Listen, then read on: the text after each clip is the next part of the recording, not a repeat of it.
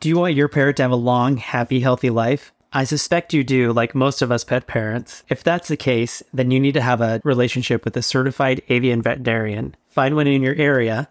And today, as a special treat, we'll be interviewing Dr. Giannopoulos.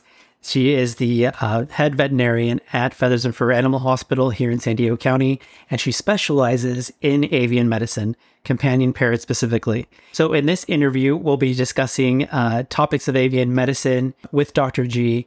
And then also, if you're viewing this podcast on our YouTube channel, you can see shorts of her examination and intake process for Miss Pepper Jalapeno, the spiciest parrot in the world. Hope you enjoy. You're listening to the Busy Beak Podcast, where we talk about all things a bird, from parrots to chickens and everything in between. I'm your host, Christian Diaz. Follow us on social media at The Busy Beak. Hi, I'm Dr. Giannopoulos from Feathers and Fur Animal Hospital, and I'm a bird veterinarian here in San Diego.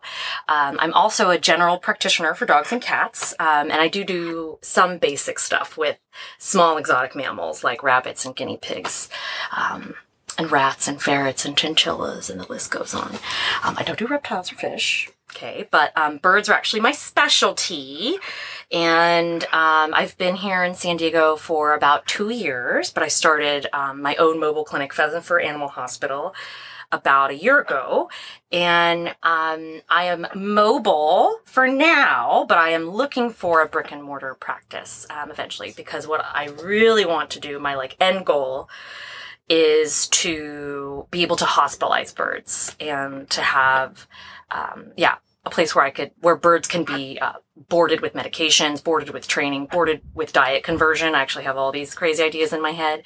And I'm from the Bay Area originally, and I am residency trained in avian medicine from the Medical Center for Birds, which is a bird-only hospital in the Bay Area. And I know it sounds really crazy to be a bird-only hospital, but even crazier, there were 5 full-time vets there. And it was a pretty crazy couple of years, because there were no fewer than 30 birds at any given time in the hospital. And that's just hospitalized side. The boarding side was always between 20 and 40 parrots. It's wild. Yes, I love you. But I've always been a bird person. I've had birds since I was a little girl. They're like my heart of hearts. Yes, I love you so much. Some people would say that I am an Amazon on the inside. Those people being me and people who know me very well. But specifically probably a yellow nape too, like Mr. Pepper Jalapeno here. Yes, he's just waking up from sedation, so don't mind him. He's just coming to his senses here. But yeah, that's me. And my goal is to take care of the birds in San Diego. I can't do it all myself, okay? But I sure can try. So for bird owners, one of the big things for them is when to take your bird to the vet. Oh, really good question. Thank you for asking that. I think when you first get a bird, taking them to the vet and having kind of an intake exam, if it hasn't been done beforehand, is always a good idea, especially to establish care for this bird. So that way you have an open channel of communication. Very much like you and Mr. Pepper Jalapeno here. Because even though, after we leave today, it doesn't mean that our relationship ends. I'm always here if questions or concerns pop up as well. So definitely when you first get a bird, and especially if you're new to birds, it's good to get a good foundational understanding of where your bird is at, medically speaking, but also in terms of their lifestyle. For companion parrots, the absolute most important thing for their health and wellness long term is their husbandry, meaning how you take care of them, how you feed them, their environment, their enrichment, both socially and physically, and also with foraging opportunities and things like that. It is very important to their long-term health. In fact, I would say the majority of diseases, problems, trauma, things that I see from birds in a clinic setting are mostly preventable with a proper diet and husbandry and all that stuff. So it's very, very important to get all those foundations in order first. Definitely annual exams. So when you first get a bird, annual exams. And then, of course, anytime a bird ain't doing right or acting off or in some way.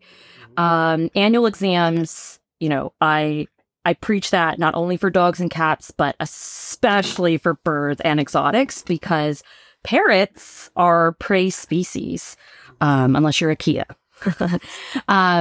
But they are, for the most part, prey species. And so by their very nature and evolutionary biology, they are designed to hide their illnesses.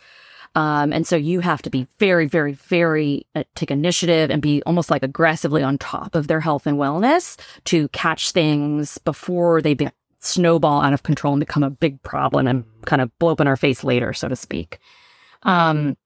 So when you first get them, annual exams, and then anytime a bird is just off, the kind of classic signs of illness are very often very nonspecific.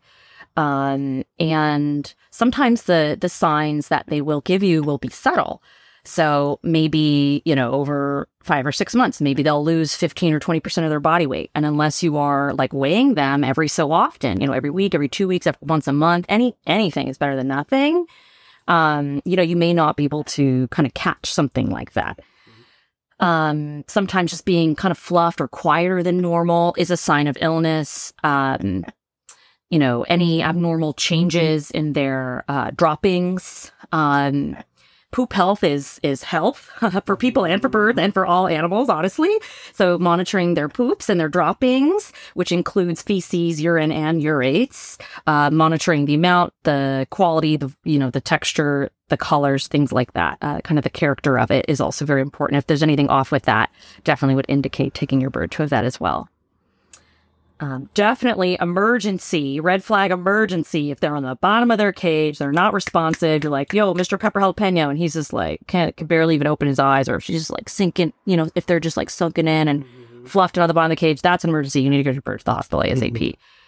Obviously, or maybe not so obviously. But in general, I think every bird really needs an annual exam. Awesome. Could you talk about blood tests that we need to do with our birds? Yeah. Should be doing with our birds? Yeah, really, really good question. So for younger birds, and that, like, how young is young? Depends on what species, right? Because budgies don't necessarily live 30 years, but, someone like Mr. Pepper Jalapeno, if with any luck and good health here, you're probably going to have him for another 60, 70 years. I hope so. Mm-hmm. And especially because of all the good things that you are changing in his lifestyle and diet. But in general, when they're younger, I think doing blood work every couple of years, like maybe every 2 to 3 years, both a complete blood count called a CBC, and that looks at red blood cells, white blood cells, platelets, but also a chemistry panel, which looks at liver values, kidney values, electrolytes, proteins, cholesterol, that kind of thing. Mm-hmm. Both of those pieces of information are very, very insightful. So, and even in good health, some people might say, well, if his physical exam was normal and this bird is acting normal and this is just like an annual wellness and my parrot is only 5 years old, why should I do blood work? Good question. You certainly don't have to. You don't have to do anything. But it's very important, I think, to establish a baseline, especially for an individual. From my perspective as a veterinarian, do I have reference books to like look up a yellow nape Amazon and see what should their, bile acids be or their white blood cell count? Sure, I have those numbers to compare to, but there is always individual variation and changes within one particular individual over time is more significant than, one timepiece. If he never got blood work in his life and then all of a sudden he's 30 and he's sick and I do blood work and then I look at these numbers and I'm like, I wonder, how I interpret them is informed and influenced by baseline blood work when he's healthy, actually. Is that white blood cell count, especially if it's in the gray area, could it mean actual like infection, inflammation, or is it just a stress response? I don't really know. Let's see where he was at when he was healthy. Mm-hmm. So that's really, really important. Also, doing blood work regularly every 2 to 3 years when they're younger, it really establishes like a pattern. So it's very, very, very insightful and helpful, but also so you can catch problems before they become like too big of a problem. But then when they're older, so I would say, and that really varies a lot too, because it depends. I mean, some Amazons, even by the time they're 30, they will have all these like old bird diseases. They will be physically and medically like geriatric because they've had, poor diet, no exercise, that kind of thing. And their bodies will, succumb to geriatric diseases a lot sooner. So sometimes even like a yellow nape, I would consider geriatric by the time they're 30, depending on what the past 30 years have looked like for that bird. So it really just depends. But when they do get to be a little bit geriatric, or if you want to pay a little bit closer of attention to them, then doing blood work every single year is recommended. That's what I do for all my birds. But all my birds are over 30 and more than half of them are disabled. So they all get blood work every year. Actually, a lot of them get blood work more than once a year. But I think those things are very, very important. Of course, there's also certain infectious disease testing as well. Oops, sorry, scary Manzy boy. Which is important, I think, on intake, if certain boarding facilities require it, or in cases where certain infectious diseases are suspected. Awesome. So what are some of the most common things that you see birds being brought in for in terms of emergencies? Really good question. If they are older and have a history of poor diet, egg laying, or if they're one of the like top 3 species to get atherosclerosis and heart disease. Sorry to tell you, Amazons are one of those in that category. Amazons, cockatiels, and gray parrots. The most common problem I see, which very often presents as an emergency, is heart disease and stroke events secondary to heart disease. And sometimes strokes can precipitate seizures. So sometimes they'll see a seizure and they're like, oh, is it lead poisoning or heavy metal poisoning? I mean, it depends, of course, but very often not so much. Getting into things they're not supposed to. So chewing on zippers, chewing on picture frames, chewing on, oh my Lord, it literally could be anything. Buttons. Yes. I once had a lovebird that was just nonstop seizing because she ate pieces of mini blinds that happened to be made like in the 60s and they had lead in it, turned out. So yes, trauma, foreign body ingestion, but also, trauma for sure. So if people are just not being careful about their environment, like they're boiling a pot of hot water and they have a fully flighted conure or something, and the water like lands in the pot of water, whoops, okay, or like a candle. Not only so many problems there, but like flying into it, getting wax and burn scald and all this stuff. Multi-species households where even just different species of birds, if they don't get along, you're not properly supervising them or separating them or like managing their environment in a way that works for them, they can get into trouble with each other. Definitely seen that a lot. Or like dog and cat attacks on birds, for example. Even I once had an Amazon present for being attacked by a raccoon. And I was like, okay, first of all, what are you doing keeping your bird outside? Guess what? The bird was not outside. The bird didn't have a cage.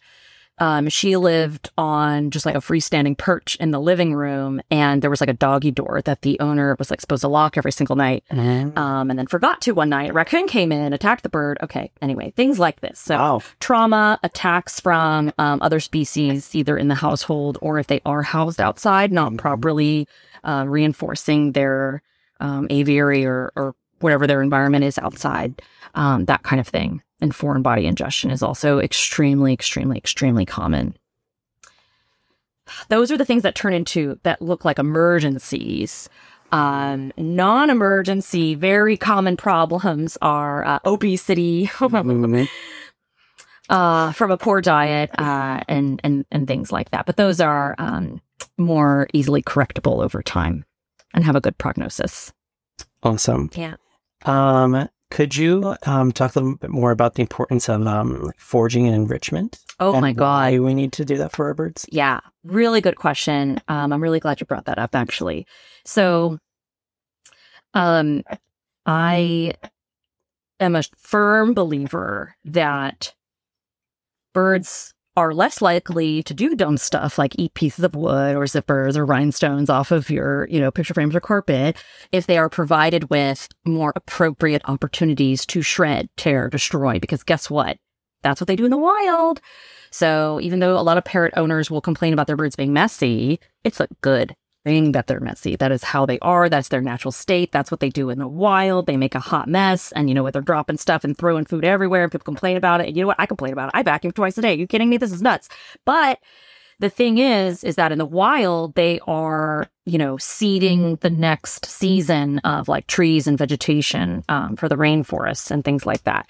But in a home captive environment, foraging is extremely important to implement in your own home, because that's what they do in the wild. They spend the majority of their time searching for food. If you teach your bird how to forage, and I say teach because it really is a skill that they can and will develop over time if you are intentional about it. So there's everything from like lazy foragers. I call them lazy foragers. Like a lazy forager would be like a dog, slow feeder bowl or something like that. It looks like a little plastic labyrinth or whatever. You put some food in there, some treats or something, and then throw some shredded paper or, whatever, little wood blocks or whatever on top of it. And then they just have to like throw it off, to like get to the food at the bottom. That's what I call like kindergarten foraging. So you have that kind of foraging, and then you have like all of your pellets. Literally every calorie you eat is in a forager, and they have to like work for it somehow and go to all these different places on their perch stand or in their cage or on top of their cage, in and outside of it, on the ceiling, on the bottom, in a corner, over here, over there. And that's like college level foraging, I call it. And that, not every bird is able to get to that, right? Just like not everybody goes to college, but if they can get to that, then they love that. There were actually a couple of, actually, you should totally look into this. If you remind me later, like email me later, I can totally get these papers to you. But there are some avian behavioral research papers that were published some years ago showing that if provided the opportunity for a parrot in a captive environment, if they had food like ad lib or free choice, like just sitting in a bowl, kind of like being fed off a silver platter, or if they had to forage for their food, what would be their preference? And the majority of parrots chose foraging because they actually like to forage. So it's an inherently reinforcing behavior. It keeps them out of trouble, I say, because if you can keep their beaks busy with appropriate things, then you can avoid their beaks getting busy either on themselves or on things they're not supposed to. So foraging is hugely important for so many things. It prevents eating out of boredom. It can help with behavioral issues. I once had a parrot who, of course, it was an Amazon. Chris was blue friend, an Amazon, who screamed so much every single day because she was super jealous whenever I left the room, or super jealous if I like paid attention to another bird, which I did every single day. And this is a very common problem. And she was so loud and obnoxious that my neighbors called animal control on me every day for 4 months. And then I taught her how to forage for literally every crumb and calorie of food, including fresh stuff. And I wouldn't say the problem 100% resolved, but it like 80 to 90% resolved. And it was much, much, much better. And I would make a bunch of foragers on a Sunday because I didn't have a lot of time, working a lot, this is actually when I was a bird resident.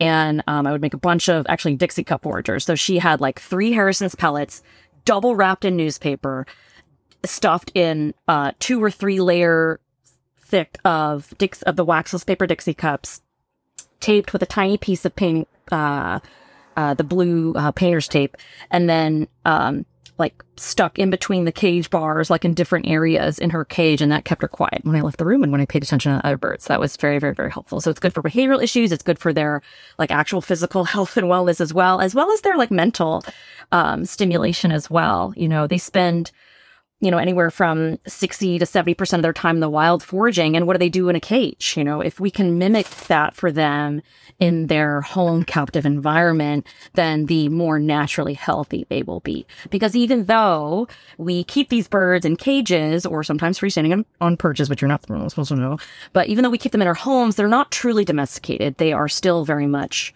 wild by nature. It's not like people have been owning birds for thousands of years like we have dogs. Awesome. So if somebody wanted to book an appointment with you to have their birds seen, how could they reach you? And if they don't live in the San Diego area, how can they find an avian veterinarian? Oh, those are really good questions. Yeah. So if someone in San Diego would like a consult for a bird, you can reach out to us on Instagram at Feathers and Fur Animal Hospital, or via email, info@feathersandfurah, A as an animal, H as in hospital.com, or our phone number, which I don't have memorized, but I probably should, 619-663-5760. Thank you so much, Nurse Kathy. I have nothing about my nurses, by the way. Okay, vets tend to get a lot of the credit and attention, but listen, nurses are the real deal. Seriously. So you can get in contact with us that way, or find me on Instagram as well. Me personally at Dr. G, DRG, Bird Vet.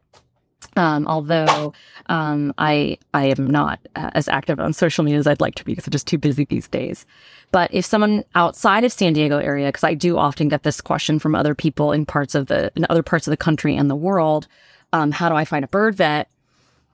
The best way, I think, to find a bird veterinarian is to go to AAV.org, which is the website for the Association of Avian Veterinarians.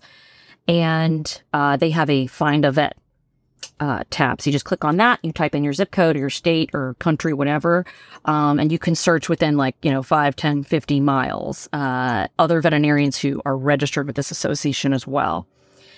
They include veterinarians all over the map, not only literally geographically, but members of this organization. So there are people who are bird veterinarians who are residency trained like me, who are not yet board certified on that website. There are also board certified avian vets on that website.